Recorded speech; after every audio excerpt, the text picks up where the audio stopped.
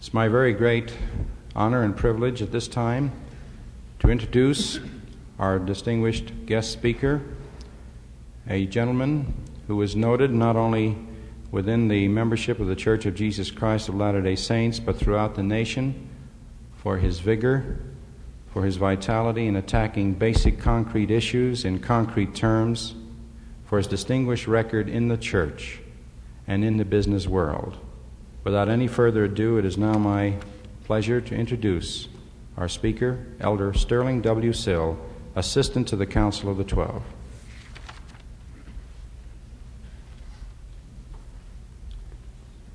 In listening to this very generous introduction of Dr. Bernhardt's, I thought of a man who said to his wife, "How many really great men do you think there are in the world?" And she said, "I don't know, but I'm sure of this, there's one less than you think there is."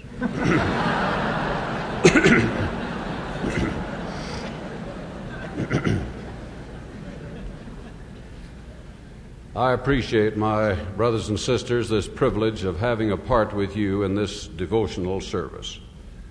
This is an hour of our lives when we set apart to put our minds in contact with a particular kind of ideas. Someone has said that the human mind has some of the qualities of the tendrils of a climbing vine. It tends to attach itself and draw itself upward by what it is put in contact with. When the lawyer asked Jesus, which is the greatest commandment in the law, Jesus built his answer around our two most important needs. The greatest need that anyone has is for God. God created us. God lends us strength. He enlightens our minds and quickens our understandings. At this very minute, in spite of the snowstorm, He is sending us energy and food and vitality from the sun. It's an interesting thing to think about that if the sun's rays were turned off for just a few hours, that there would be no life left upon this earth. That is, we do not live on an independent earth. Because our greatest need is for God, that has become the basis for the first and the greatest commandment. Now, the second great commandment is also built around our second great need, which is for the goodwill and inspiration of other people. The greatest power in the world is the power of love, and that is something that we need to develop in our lives. But the second greatest power is the power of example. One of our greatest assets is to have before us some good, actual working models of righteousness. We talk in the church a great deal about our right to receive inspiration from God. And what a thrilling thought it is that if we properly order our lives, we may entitle ourselves to receive direction and guidance from the source of all intelligence and power. But one of the things we don't always understand is our right to draw inspiration from the great men and women that God has placed here to be our examples and benefactors. That is, all greatness is in people.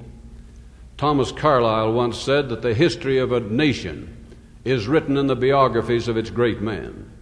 Certainly the history of the church is written in the biographies of the men and women who make up its membership and its leadership. But every business and every profession finds its success in the lives of those who constitute its membership. Emerson said on one occasion that every institution is the lengthened shadow of some man. It seems to me that the greatest men and women are those who can most effectively utilize the good from other lives and make it a part of their own success. In Thomas Carlyle's book, Heroes and Hero Worship, he says you cannot look upon a great man without gaining something from him. He said great men taken up in any way are profitable company. Now this morning, if I could, I'd like to try and put your minds in contact with an idea for transferring greatness from others to ourselves. Socrates mentioned this idea on one occasion when he was invited to attend a dinner given by some of the most famous, or in attendance at which were some of the most famous men of Athens. Back in those days, they sat in a circle at dinner around on the floor and partly supported themselves by leaning against each other. And Socrates said that he was glad to be there because he said as water can be made to run by means of a siphon from the fuller to the emptier cask, so wisdom can be made to run from the greater to the less among men. Now, with this principle in mind, the New York University, under the direction of Chancellor Henry M. McCracken, used a very large gift made to the university in 1899 to build a memorial which has been called the Hall of Fame for Great Americans. This building is 630 feet long. It is located on a beautiful site in Upper New York, overlooking the valleys of the Harlem and the Hudson Rivers. It is a circular terrace in form with a superimposed colonnade connecting the University Hall of Philosophy with the Hall of Languages.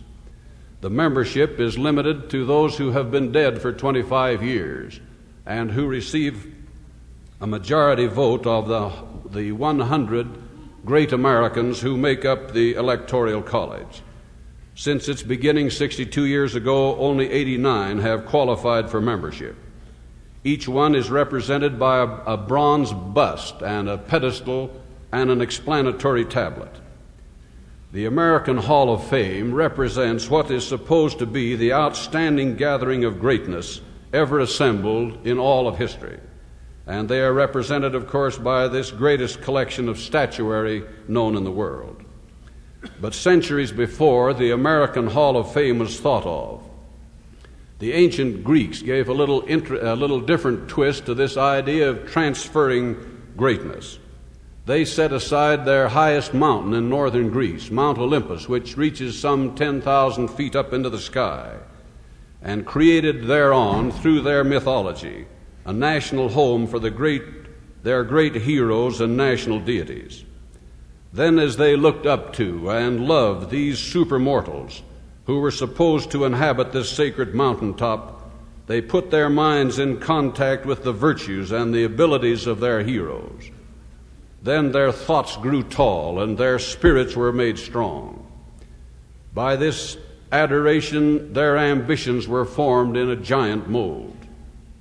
They demonstrated the idea that minds can be broadened, that hearts can be enlarged.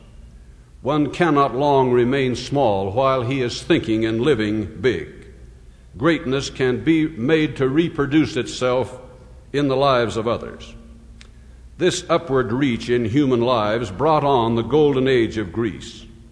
No wonder the people of Sparta developed qualities of strength and greatness when they imagined themselves to be the children of Hercules. But probably all of us do something very similar to this in our own way. For example, Abraham Lincoln did this same thing. When Nancy Hanks lay on her deathbed, she said to her 9-year-old son, Abraham Lincoln, "Abe, go out there and amount to something." And that is exactly what he did. He formed an attachment for great ideas and great ideals, as they were found in great people and in great books, particularly the great scriptures. The memory of Lincoln's mother and the influence that the Bible had upon his life probably made the greatest contributions to making him what he was. But probably next to this, the influence of another book, written by W.R. Weems, entitled The Life of Washington, did a great deal in molding the life and character of Abraham Lincoln. That is, Abraham Lincoln had his own Hall of Fame, by means of which he put his mind in contact with those people and ideals and ambitions which he desired to fashion his life by. In the Old Testament, there's a very interesting account of how young King Saul qualified as king of Israel. The scripture says, "And there went with Saul a band of men whose hearts God had touched." That is, Saul gathered around him the best men of his kingdom from which he might draw his own inspiration and strength and courage. James Preston Burke has written a stimulating poem based on this scriptural passage entitled "Bands of Men." He said, "Lord, don't send us out to battle alone. amid the entanglements of life's unknown, but support and cheer us, thou guardian friend, in bonds of fellowship with bands of men. Much is perplexing in life's every day, with great complications obscuring the way. Because we are anxious to reach the end, accompany us, Lord, with bands of men. Men with compassion, men with zeal, men who can think, men who can feel, men whose hearts are touched by Thee, noble men, strong men, men who are free. One of the most pleasant and productive parts of my own life, I think, is that which I have spent as a sort of a hero worshiper. That is, there are very few things that give me the thrill of satisfaction that I get from the contemplation of the life of someone who knows where he's going and how he's going to get there and who can do things on his own power. And then over the years, I have gathered together some of my own heroes and established my own private, personal hall of fame. That is, in my mind, I have erected the pedestals, and I have written up their tablets to my own specifications. I now have 51 great men and women whose hearts God has touched, and who in turn have touched my heart. They are housed in my own spiritual sanctuary and are available to my slightest need. On one of these pedestals is located my old high school principal, who served as an idol to me throughout my younger days. Next to him, on the next pedestal, is an early day Sunday school teacher. A third contains the bust of the man who was more than anyone else responsible for molding my business life.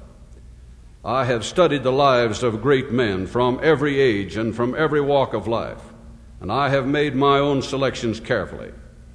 And in inscribing their tablets, I have paid particular attention to including only those qualities which have the greatest power to move me in the right direction.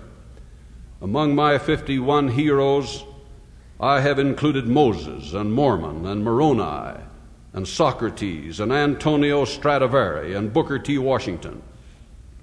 My own mother and father are prominently pedestaled in my council of great lives. There they remain forever, always anxious to inspire and encourage and assist me in every possible way. Some time ago, a friend of mine gave me an ear of Indian corn. The kernels on this ear were half red and half yellow. Now, it's a little bit interesting to figure out how those red kernels got on that ear until we understand this great principle of cross-pollination. That is, if you plant a red variety and a yellow variety of corn close together, the bees and the wind carry this vitalizing pollen back and forth and mix up everything within reach. But there's a far more interesting and important interchange continually going on between people. Now, inasmuch as this is the month of great men, probably it might be appropriate to think a little bit about how we might make the most use of this interesting interchange that is always going on among us.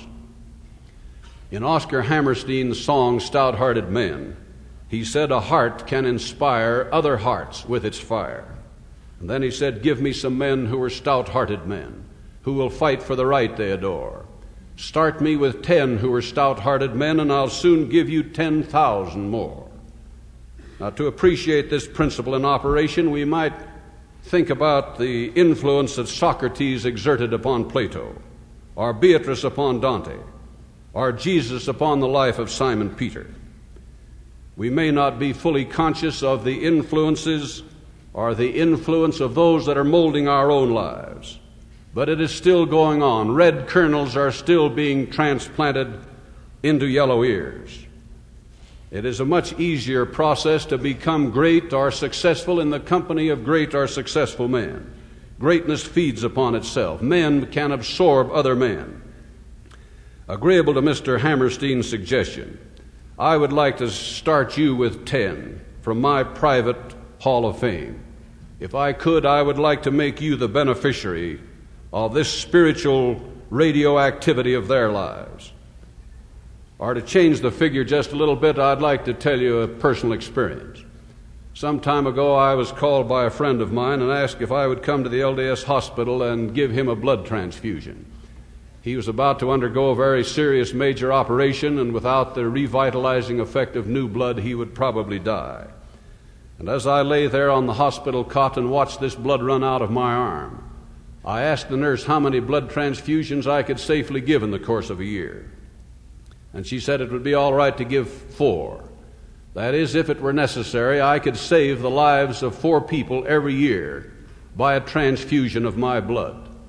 And then I thought about some of the transfusions that had been given to me along life's way. Transfusions of courage, transfusions of industry, transfusions of faith. Of course, the effectiveness of this transfer is greatly increased when the donor is of exactly the right type. A strong attraction of love and admiration should exist between the principal and his beneficiary. That is, between the fuller and the emptier cask. Now, the first transfusion that I'd like to offer for you this morning is entitled Integrity. I have a very good friend whose name is Mohandas K. Gandhi. He's the little Indian who won the independence of India from England. Gandhi weighed 102 pounds. He went around 4/5 naked. He lived in a mud hut, which never had an electric light or a telephone or running water. He didn't own an automobile. He never sought or ever held a public office. He had no armies, no diplomats, no statesmen.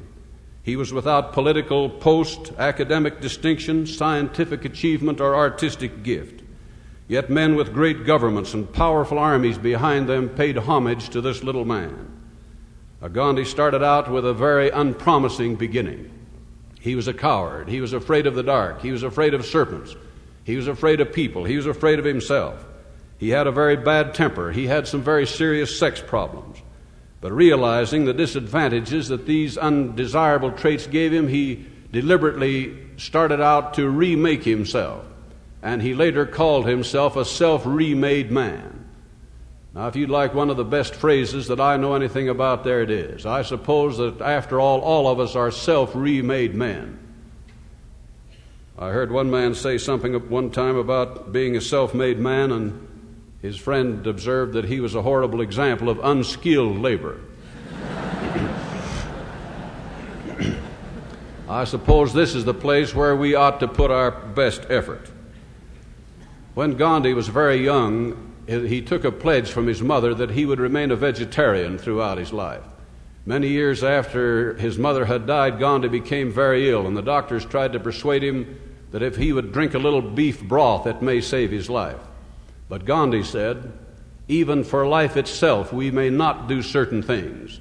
There is only one course open to me, to die, but never to break my pledge." Now, just supposing that we could infuse ourselves with this kind of integrity. Some time ago, Mr. Khrushchev said that Russia would never attack the United States. What did he mean? Did he mean that they were just now mounting an attack which he was trying to throw someone off guard? Or did he mean what he said? I haven't the slightest idea. If Mr. Gandhi had said it, I would have known exactly what he meant. The second transfusion is entitled Faith. In the first part of the 15th century, a French peasant maid by the name of Joan of Arc was called upon to save her country from its enemies. With her sacred sword, her consecrated banner, and her belief in her mission, she swept her enemies before her. She sent a thrill of enthusiasm through the French army such as neither king nor statesman could produce. On one occasion, she said to one of her generals, "I will lead the men over the wall." The general said, "Not a man will follow you." Joan said, "I will not look back to see whether anyone is following or not." But the soldiers of France did follow Joan of Arc, and she saved her country from its enemies, and then fell into their hands. While the fires were being lighted around the stake at which this 19-year-old French peasant maid would be burned alive, she was given a chance to regain her liberty by denying what she believed. And in choosing the fire above her freedom, she said, "The world can use these words. I know this now. Every man gives his life for what he believes. Every woman gives her life for what she believes. Sometimes people believe in little or nothing, and yet they give their lives to that little or nothing. One life is all we have, and we live it as we believe in living it, and then it's gone. But to surrender what you are and live without belief is more terrible than dying, even more terrible than dying young. The third transfusion is entitled The Will to Win. On May the 10th, 1940, Winston Churchill was made Prime Minister of England. That was at a time when the great German air fleet was making round-the-clock stops across the Channel, dumping planeload after planeload of bombs on England. England had been beaten to a state of almost insensibility, and nobody knew whether the British would be able to survive for another week or a month. If this nation was to survive, someone had to be found who could pump into the British people the will to win. And everybody knew that if anyone could do that, that man's name was Winston Churchill. For in no one did the fires of freedom burn with a brighter flame. Now, I would just like to have you imagine how you would feel if the problems of a giant groggy empire were suddenly dumped upon your shoulders. This is how Winston Churchill felt. He said, "As I went to bed at about 3 a.m., I was conscious of a profound feeling of relief. At last I had authority to give direction over this whole scene, and I felt as though I were walking with destiny, that my past life had been but a preparation for this hour, for this trial. I could not be reproached either for having made the war or for lack of preparation for it, but I felt I knew a good deal about it, and I was sure I would not fail. Fail to do what? Fail to save the world from the greatest mechanized might ever known in the world." Then Winston Churchill went before Parliament, and he said, "You ask, what is our policy? I will say it is to wage war by land and by sea and in the air, to wage war with all our might and with all the strength God has given us, to wage war against a monstrous tyranny. That is our policy. You ask, what is our aim? I answer in one word, victory. Victory no matter how long or hard the road may be." Then he went on the radio and said to the British people, "We shall not flag nor fail. We shall go on to the end. We shall fight in France. We shall fight on the seas and the oceans.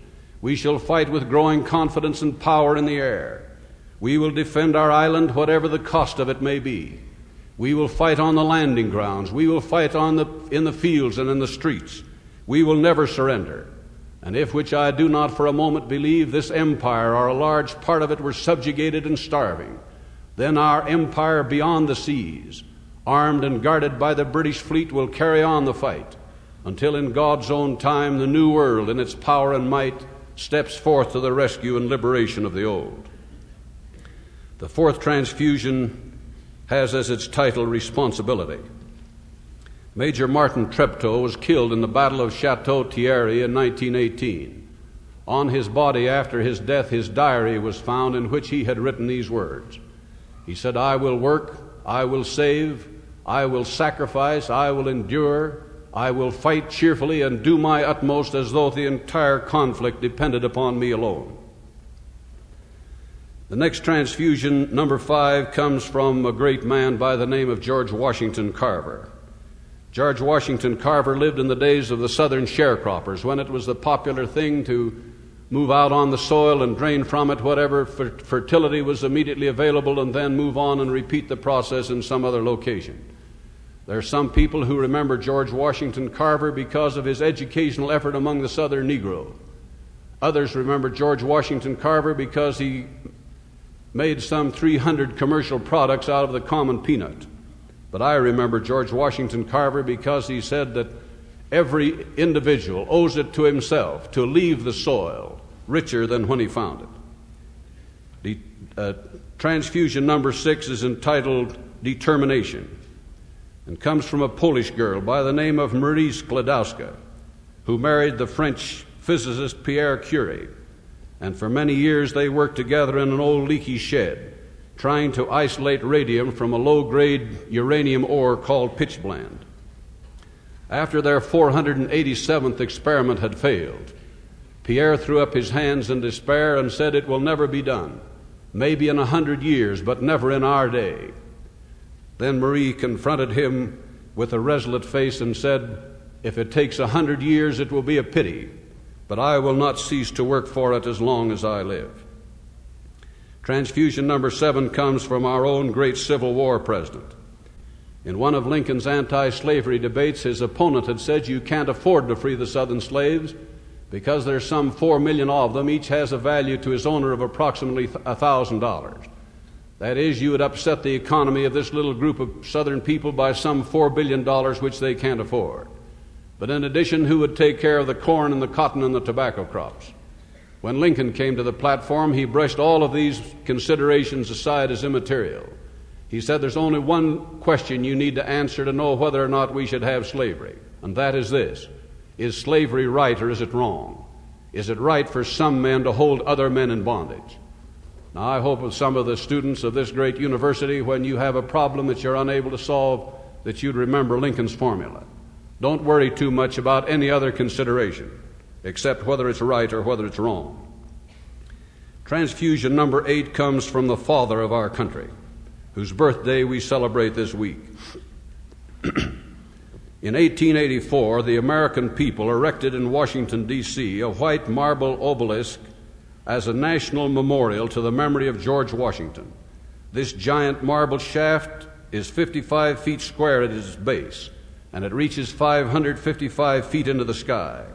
It is the loftiest and most imposing monument ever reared by man. It is higher than the pyramids. It reaches far above the cathedral domes of St. Paul's or St. Peter's. This lofty shaft fitly typifies the upward reach of Washington's exalted life. Lincoln said, "Washington is the mightiest name on earth, long since mightiest in the cause of civil liberty, still mightiest in moral reformation. On that name a eulogy is expected that cannot be. To add brightness to the sun or glory to the name of Washington is alike impossible. Let none attempt it. In solemn awe pronounce the name, and in its naked, deathless splendor leave it shining on." Washington walked the dizzy heights of power in the perfect balance of every faculty. The secret of Washington's success lay in the strength of his character. Character is the rarest manifestation of genius. Someone said, "Oh, felicitous providence that gave George Washington to America. What a noble figure to stand in the forefront of our nation's history and under God give it its start toward its destiny." Transfusion number 5 comes from Grantland Rice, who for many years was the Dean of American Sports Writers. As Marie Curie isolated radium from pitchblende, Grantland Rice tried to isolate those qualities in people that made them successful in sports or in life. He wrote 700 poems about these traits, trying to make them negotiable in other lives. One poem he called Courage. He said, "I'd like to think that I can look at death and smile and say, 'All I have left now is my final breath. Take that away, and you must either leave me dust or dreams or in far flight, a soul that wanders where the stardust streams through endless night.' But," said he, "I'd rather think that I can look at life with this to say, 'Send what you will of struggle or of strife, blue skies or gray, I'll stand against the final charge of hate by peak and pit, and nothing in the steel-clad fist of fate can make me quit.'" And now I'd like to bring you some radiations from the greatest life that was ever lived, Jesus of Nazareth, the Savior and Redeemer of the world, who in 3 words gave the most potent success formula ever given in the world. When he said, "Come follow me," the success of every person at this university and every person in the world will finally be judged by how well he has carried out that single direction. And I, if I could, would put your mind in contact with this thrilling testimony about him. Joseph Smith, who was appointed to lead the greatest and last dispensation, said of him, "And now, after the many testimonies that have been given of him, this is the testimony last of all that we give of him, that he lives. For we saw him, even on the right hand of God. And we heard the voice bearing record that he is the only begotten of the Father, that by him and through him and of him the worlds are and were created, and the inhabitants thereof are begotten sons and daughters unto God." His life makes it clear to us that wealth is not what you have, but what you are. You don't work and study to acquire, but to become. The purpose of life isn't just for what you can get out of it. It's what you can become by it. Our lives are important for what they stand for and what they represent to others. We may stand for the greatest things in the world, and may we make our own individual lives significant by the direction from God and the inspiration from our fellow men, as well as from our own righteous ambition, is my prayer, which I ask in Jesus' name. Amen.